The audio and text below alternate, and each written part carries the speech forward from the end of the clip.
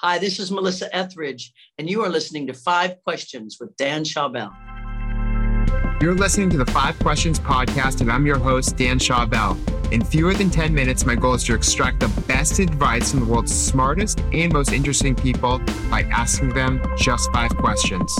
My guest today is singer, songwriter, and guitarist, Melissa Etheridge. Melissa rose to fame with her mainstream breakthrough album, Yes I Am, with singles including I'm the Only One and Come to My Window. Throughout her career, she's received 15 Grammy Award nominations and won 2 of them. More recently, Melissa released her new album, One Way Out, that has unreleased songs from the 1980s and early 90s.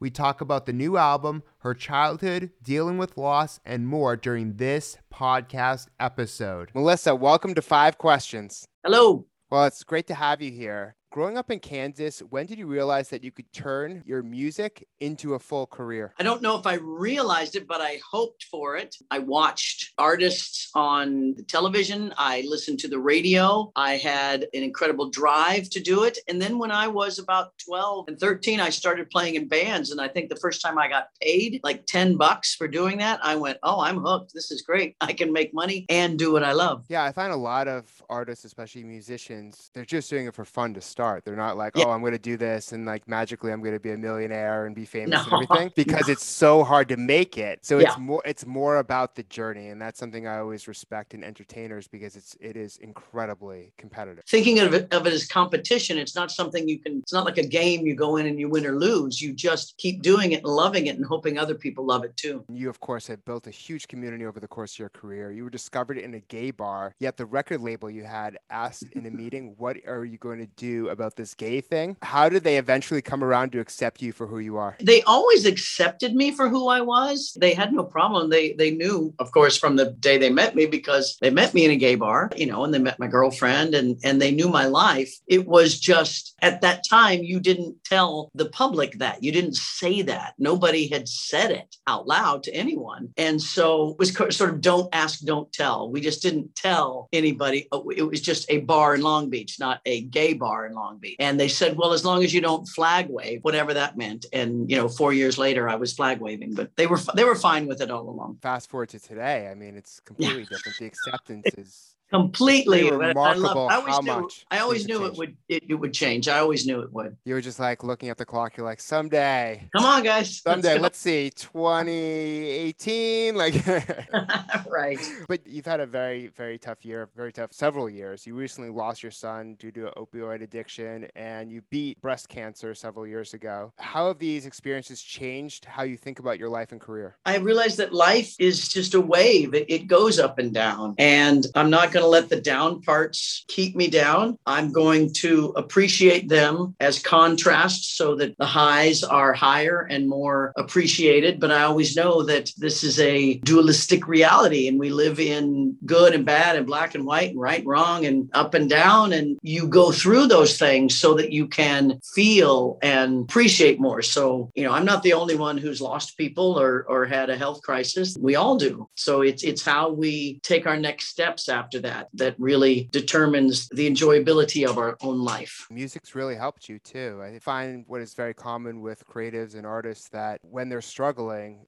that's when sometimes they can produce their best art, or they use their art as a form of therapy to get through things. And what I read about you and your career, that's something that you've said. After cancer, I just created the way I wrote songs. My whole, the subjects I wrote songs about completely changed. And after I lost my son, I really threw myself into all of my work from the past.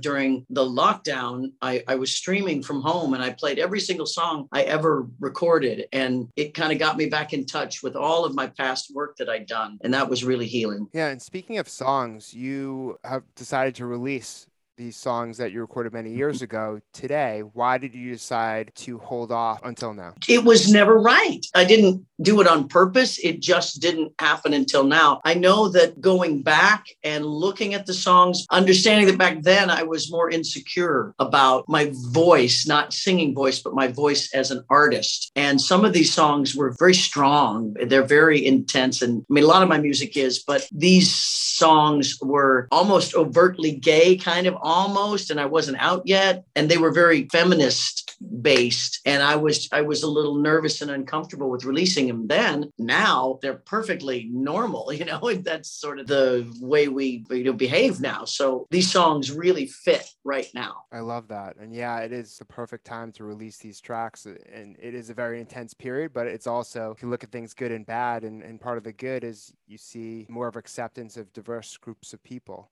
like you wouldn't have, maybe decades ago. And what's your best piece of career advice? My best piece of career advice is to understand that this is a journey. You put the goals in front of you and you go for them with joy and passion, yet it's not the destination. I've had huge hit records, but it was the journey to it that I remember and that I enjoy. And I would say do more sit-ups. That's what I would say. Thank you so much for sharing your wisdom, Melissa. To follow her journey, you can listen to her new album, One Way Out, and find her on YouTube, Instagram, Twitter, and Facebook, where she shares her appearances, concerts, and new songs. To watch the full extended video version of this episode, go to youtube.com/Dan Schawbel, and please remember to rate and review the 5 Questions podcast on iTunes.